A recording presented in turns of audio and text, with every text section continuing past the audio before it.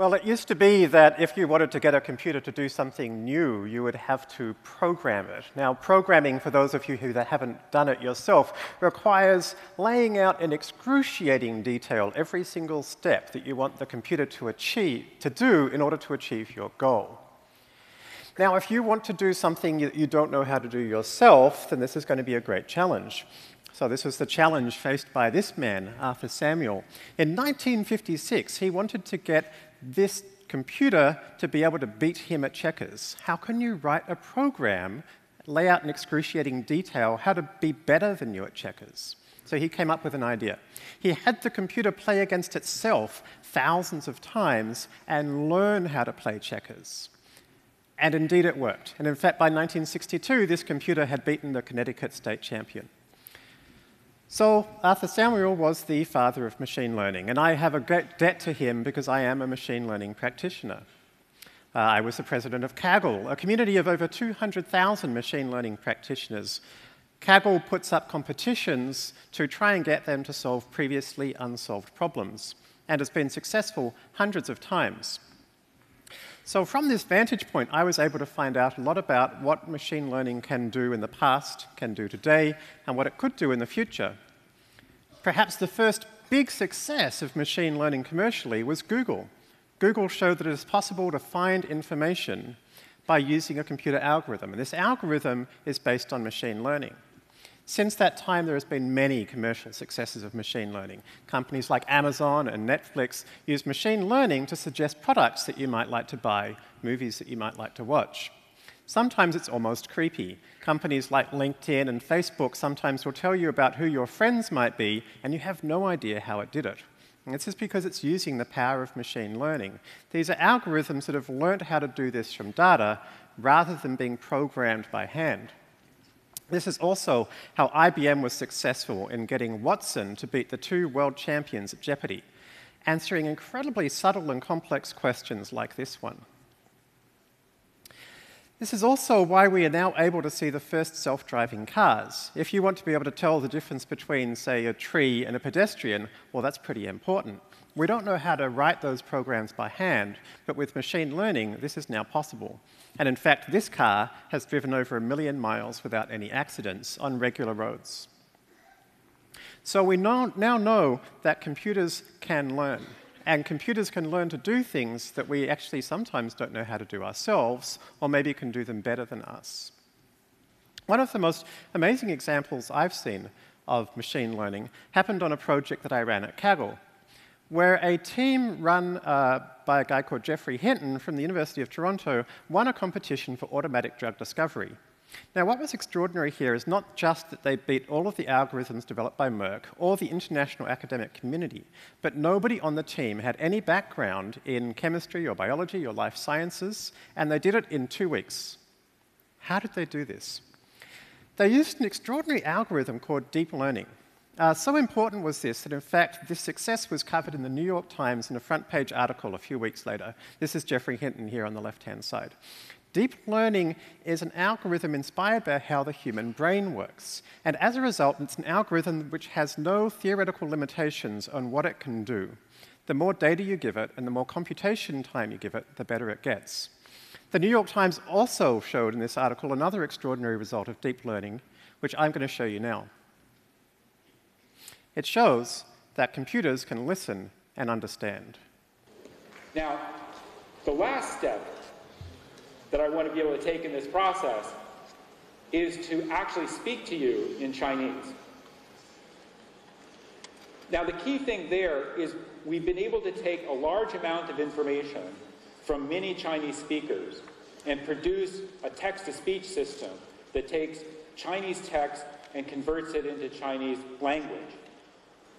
And then we've taken an hour or so of my own voice, and we've used that to modulate the standard text-to-speech system so that it would sound like me. Again, the results are not perfect. There are, in fact, quite a few errors.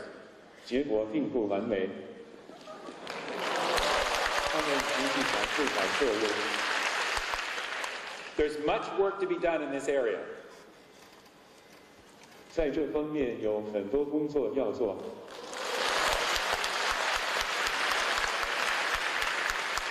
Well, that was at a machine learning conference in China.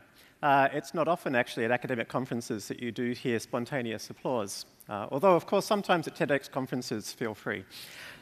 Everything you saw there was happening with deep learning. Thank you. The transcription in English was deep learning. The translation to Chinese and the text in the top right, deep learning. And the construction of the voice was deep learning as well. So deep learning is this extraordinary thing. It's a single algorithm that can seem to do almost anything. And I discovered that a year earlier, it had also learned to see. In this obscure competition from Germany called the German Traffic Sign Benchmark, deep learning had learnt to recognize traffic signs like this one. Not only could it recognize the traffic signs better than any other algorithm, the leaderboard actually showed it was better than people, about twice as good as people. So by 2011, we had the first example of computers that can see better than people. Since that time, a lot has happened. In 2012, Google announced that they had a deep learning algorithm watch YouTube videos and crunch the data on 16,000 computers for a month. And the computer independently learned about concepts such as people and cats just by watching the videos. This is much like the way that humans learn. Humans don't learn by being told what they see, but by learning for themselves what these things are. Also in 2012, Geoffrey Hinton, who we saw earlier, won the very popular ImageNet competition, looking to try to figure out from 1.5 million images what they're pictures of. As of 2014, we're now down to a 6% error rate in image recognition. This is better than people again. So machines really are doing an extraordinarily good job of this, and it is now being used in industry. For example, Google announced last year that they had mapped every single location in France in 2 hours. And the way they did it was that they fed street view images into a deep learning algorithm to recognize and read street numbers. Imagine how long it would have taken before. Dozens of people, many years. This is also happening in China. Baidu is kind of the Chinese Google, I guess. And what you see here in the top left is an example of a picture that I uploaded to Baidu's deep learning system. And underneath, you can see that the system has understood what that picture is and found similar images. And these similar images actually have similar backgrounds, similar directions of the faces, even some with their tongue out. This is not clearly looking at the text of a web page. All I uploaded was an image. So we now have computers which really understand what they see and can therefore search databases of hundreds of millions of images in real time. So what does it mean now that computers can see? Well, it's not just that computers can see. In fact, deep learning has done more than that. Complex, nuanced sentences like this one are now understandable with deep learning algorithms. As you can see here, this Stanford-based system, showing the red dot at the top, has figured out that this sentence is expressing negative sentiment. Deep learning now, in fact, is near human performance at understanding what sentences are about and what it is saying about those things. Also, deep learning has been used to read Chinese, again, at about native Chinese speaker level. This algorithm developed out of Switzerland by people, none of whom speak or understand any Chinese. As I say, using deep learning is about the best system in the world for this, even compared to native human understanding. This is a system that we put together at my company, which shows putting all this stuff together. These are pictures which have no text attached, and as I'm typing in here sentences, in real time it's understanding these pictures and figuring out what they're about and finding pictures that are similar to the text that I'm writing. So you can see it's actually understanding my sentences and actually understanding these pictures. I know that you've seen something like this on Google where you can type in things and it'll show you pictures, but actually what it's doing is it's searching the web page for the text. This is very different to actually understanding the images. This is something that computers have only been able to do for the first time in the last few months. So we can see now that computers can not only see, but they can also read. And of course, we've shown that they can understand what they hear. Perhaps not surprising now that I'm going to tell you they can write. Here is some text that I generated using a deep learning algorithm yesterday. And here is some text that an algorithm out of Stanford generated. Each of these sentences was generated by a deep learning algorithm to describe each of those pictures. This algorithm before has never seen a man in a black shirt playing a guitar. It's seen a man before, it's seen black before, it's seen a guitar before, but it has independently generated this novel description of this picture. We're still not quite at human performance here, but we're close. In tests, humans prefer the computer-generated caption 1 out of 4 times. This system is now only 2 weeks old, so probably within the next year, the computer algorithm will be well past human performance at the rate things are going. So computers can also write. So we put all this together, and it leads to very exciting opportunities. For example, in medicine, a team in Boston announced that they had discovered dozens of new clinically relevant features of tumors which help doctors make a prognosis of a cancer. Very similarly, in Stanford, a group there announced that looking at tissues under magnification, they've developed a machine learning-based system which in fact is better than human pathologists at predicting survival rates for cancer sufferers. In both of these cases, not only were predictions more accurate, but they generated new insightful science. In the radiology case, they were new clinical indicators that humans can understand. In this pathology case, it actually discovered, the computer system discovered, that the cells around the cancer are as important as the cancer cells themselves in making a diagnosis. This is the opposite of what pathologists had been taught for decades. In each of those 2 cases, they were systems developed by a combination of medical experts and machine learning experts. But as of last year, we're now beyond that too. This is an example of identifying cancerous areas of human tissue under a microscope. The system being shown here can identify those areas more accurately, or about as accurately as human pathologists, but was built entirely with deep learning using no medical expertise by people who have no background in the field. Similarly here, this neuron segmentation, we can now segment neurons about as accurately as humans can, but this system was developed with deep learning using people with no previous background in medicine. So myself, as somebody with no previous background in medicine, I seem to be entirely well qualified to start a new medical company, which I did. I was kind of terrified of doing it, but the theory seemed to suggest that it ought to be possible to do very useful medicine with using just these data analytic techniques. And thankfully, the feedback has been fantastic, not just from the media, but from the medical community, who have been very supportive. The theory is that we can take the middle part of the medical process and turn that into data analysis as much as possible, leaving doctors to do what they're best at. I want to give you an example. It now takes us about 15 minutes to generate a new medical diagnostic test. And I'll show you that in real time now, but I've compressed it down to 3 minutes by cutting some pieces out.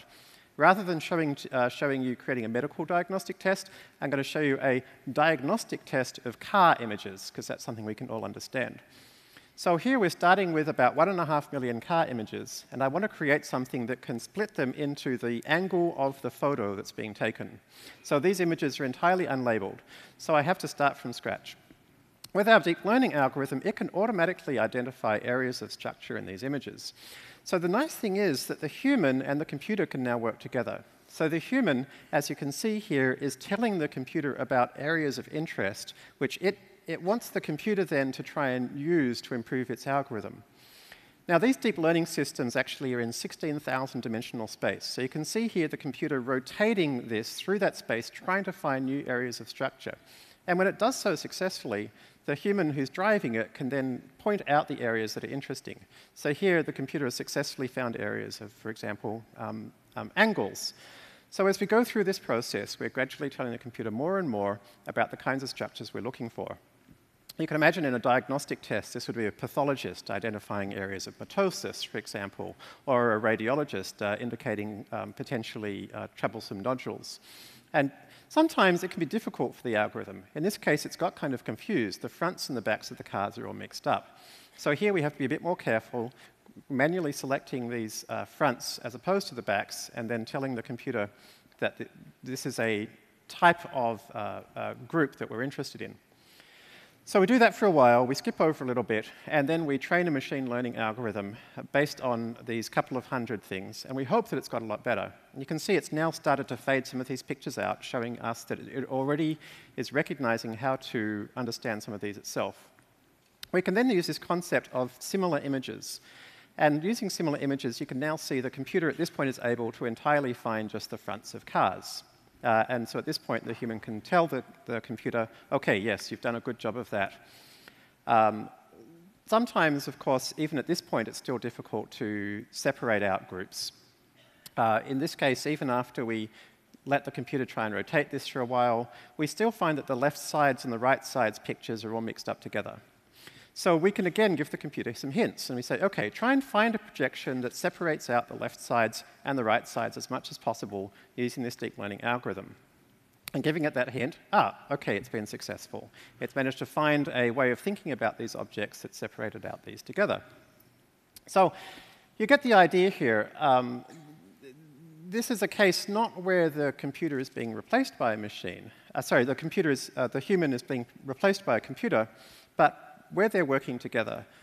What we're doing here is we're replacing something that used to take a team of 5 or 6 people about 7 years, and replacing it with something that takes 15 minutes for one person acting alone. So this process takes about 4 or 5 iterations. You can see we now have 62% of our 1.5 million images classified correctly. And at this point, we can start to quite quickly grab whole big sections, check through them to make sure that there's no mistakes. Where there are mistakes, we can let the computer know about them. And using this kind of process for each of the different groups, we're now up to an 80% success rate in classifying the 1.5 million images. And at this point, it's just a case of finding the small number that aren't classified correctly and trying to understand why. And using that approach, by 15 minutes, we get to net 97% classification rates. So this kind of technique could allow us to fix a major problem, which is that there's a lack of medical expertise in the world. The World Economic Forum says that there's between a 10x and a 20x shortage of physicians in the developing world. And it would take about 300 years to train enough people to fix that problem. So imagine if we can help enhance their efficiency using these deep learning approaches. So I'm very excited about the opportunities. I'm also concerned about the problems. The problem here is that every area in blue on this map is somewhere where services are over 80% of employment. What are services? These are services. These are also the exact things that computers have just learned how to do. So 80% of the world's employment in the developed world is stuff that computers have just learned how to do. What does that mean? Well, it'll be fine. It'll be replaced by other jobs. For example, there'll be more jobs for data scientists. Well, not really. It doesn't take data scientists very long to build these things. For example, these 4 algorithms were all built by the same guy. So if you think, oh, it's all happened before, we've seen the results in the past of when new things come along and they get replaced by new jobs, what are these new jobs going to be? It's very hard for us to estimate this because human performance grows at this gradual rate.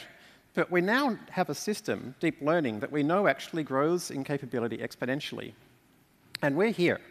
So currently, we see the things around us and we say, oh, computers are still pretty dumb, right? But in 5 years' time, computers will be off this chart.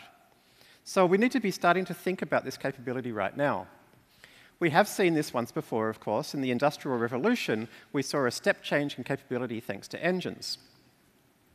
The thing is, though, that after a while, things flattened out. There was social disruption, but once engines were used to generate power in all the situations, things really settled down.